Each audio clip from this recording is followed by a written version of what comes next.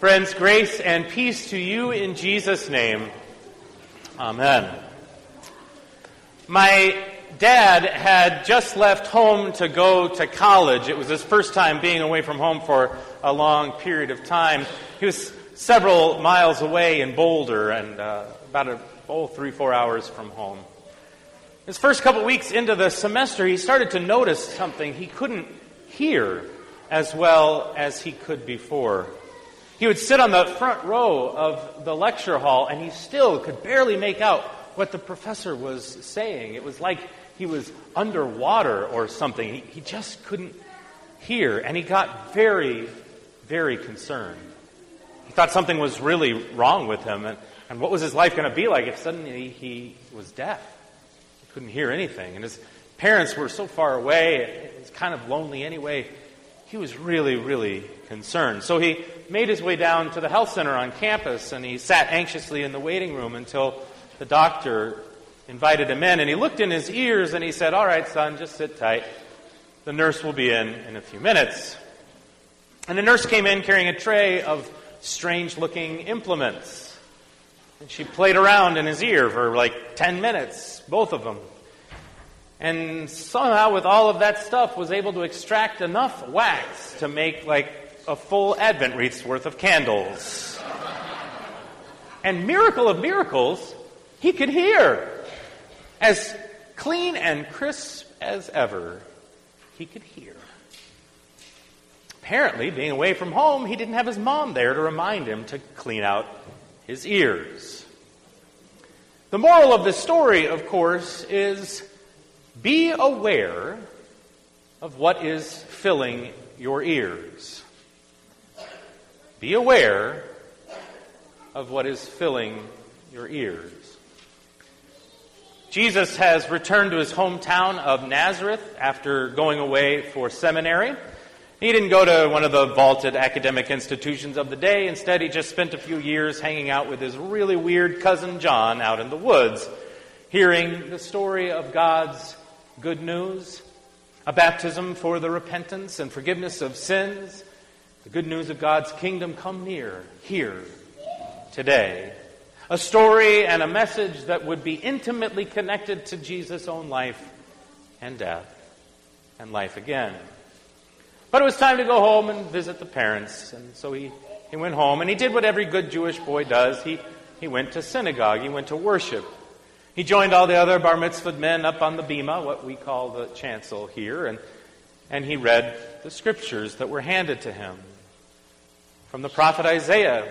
And he read loudly, "The Spirit of the Lord is upon me, for the Lord has anointed me to bring good news to the poor, recovery of sight to the blind, release to the captives, to let the oppressed go free, and to declare the day of the Lord's favor." Stirring words about God's forgiving and releasing and liberating love, God's jubilee, God's wiping the slate clean for all people, indeed all of creation. Good news, great words, stirring words, but they weren't Jesus' words. He didn't write them, he was just reading the Bible. But everyone was fixed. But then he kept going, and he had something to add. And he told the crowd, "Today, this scripture has been fulfilled in your hearing." And everybody thought, what the heck does that mean? Literally, though, what Jesus said, at least what the Greek says here in the Gospel of Luke, is today, this word is full in your ears. It is full in your ears.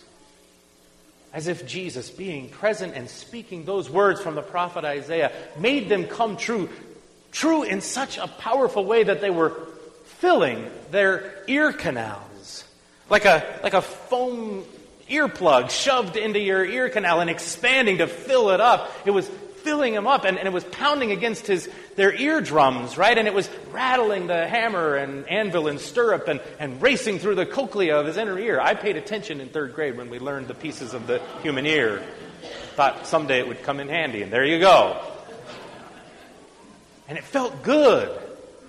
It felt good to have this good news of release filling them up, shoved in their ears. And they all thought well of Jesus. And he would have done well to just shut up and sit down at that point. But then he kept going. He said, that sounded pretty good, wasn't it? Well, I got another story for you. Did you remember Elijah? You know, the prophet's prophet, the big hero of the Old Testament? Well, during Elijah's time, there was this famine. Everyone was starving. God's people, the people of Israel, your great-great-great-great-great-great-great-grandparents, they were starving to death. But so was everybody else. It's a huge famine. Terrible. But who did God send Elijah to bring a word of healing and hope, to feed until the famine was finished? Was it your great-great-great-great-great-great-grandma? Nope. It was a widow at Zarephath in Sidon. A foreigner. Actually an enemy. And remember Elisha? Elijah's protege, his favorite pupil? Well, during his time, there was a great epidemic of leprosy. Ugly, terrible disease. A skin disease that just was terrible. And everybody, lots of people had it. A lot of your ancestors, the people of Israel, God's chosen people, you know. The insiders. But a bunch of other folks had it too. And guess what? Do you remember who God sent Elisha to bring healing and hope? It was Naaman, who was not only a foreigner or an enemy, but indeed was the commander of the enemy's own army in Syria. How's that feel rattling around in your ears? And suddenly, these people whose ears had just been full of the good news of God's forgiving and life-giving love and grace were suddenly filled with rage. Filled with rage. Has that ever happened to you? You're driving along the highway and suddenly somebody cuts you off or maybe almost pushes you off the side of the road, or you're driving around in the parking lot on a really cold day at the grocery store and you have your signal on to pull into a nice party and some jerk comes along and takes it. Or at school and some kid calls you a nasty name that no one should ever call anybody. Your boss, your teacher, maybe even your own mom embarrasses you in front of your friends. And suddenly, things were going just fine. And all of a sudden, all the blood from your head and your whole body just rushes to your ears and you can hear your heart pounding in there. You can't even hear anything else. You're so full of rage. That's how they felt. These people who thought so well of this hometown boy suddenly grab him and drag him to the edge of town, and it's by God's grace alone that he escapes from being thrown off a cliff. That escalated quickly. Be aware of what fills your ears. Not everything we hear fills us up with good things. And such was the case for them, but it happens in lots and lots of ways. And I wonder if maybe we might ponder for a moment, what's filling your ear canal these days? What's racing through your cochlea? What voices are you hearing that are drowning out other voices? Voices that might give you life, that might call you out into a more life-giving future. You're a loser. You're so dumb. You're fat, ugly. You'll never amount to anything. Nobody likes you. No one ever will. You're a winner. You can do anything you want.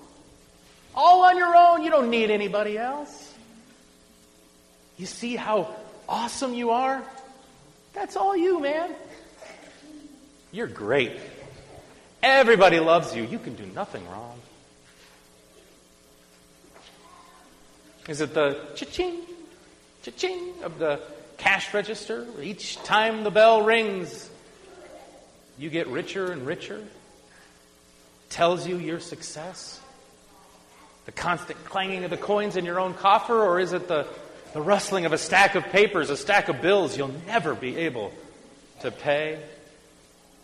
Or the rustling of a pocket full of nothing but lint and old candy wrappers? Is it the waxy buildup of years of apathy, not paying attention to what's happening in the world around you, not able to hear the cries of the poor, the challenge of those who are longing for simply a path to be a part of what you already have, a part of the family, instead of being left out? What is it that's in your ears right now that's keeping you from hearing what perhaps you ought to be able to hear? What might indeed give you life and move you to be a part of God's work of giving life to the world?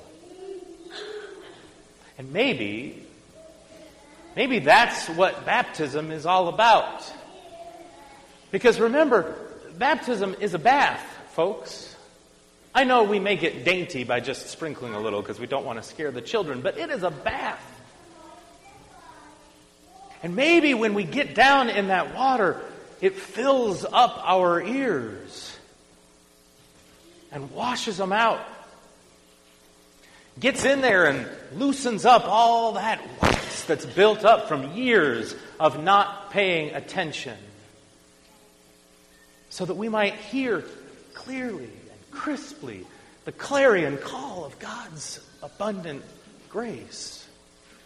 A word of love that forgives, that frees, that releases that which is captive, that sets you and indeed all the world free to be who God made us to be. That's what we are to hear. That's the word that ought to rattle around in our ear canal. That's what should be filling us week to week. Maybe what worship is just a holy Q-tip that we roll around in there to get that gunk out so that we can hear the words, "This is my body, given for you and for all."